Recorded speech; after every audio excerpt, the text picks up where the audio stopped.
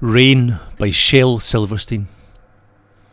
I opened my eyes and looked up at the rain, and it dripped in my head and flowed into my brain, and all that I hear as I lie in my bed is the slishety slosh of the rain in my head.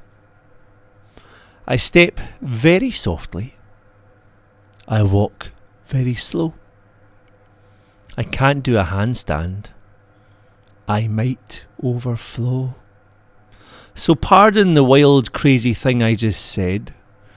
I'm just not the same since there's rain in my head.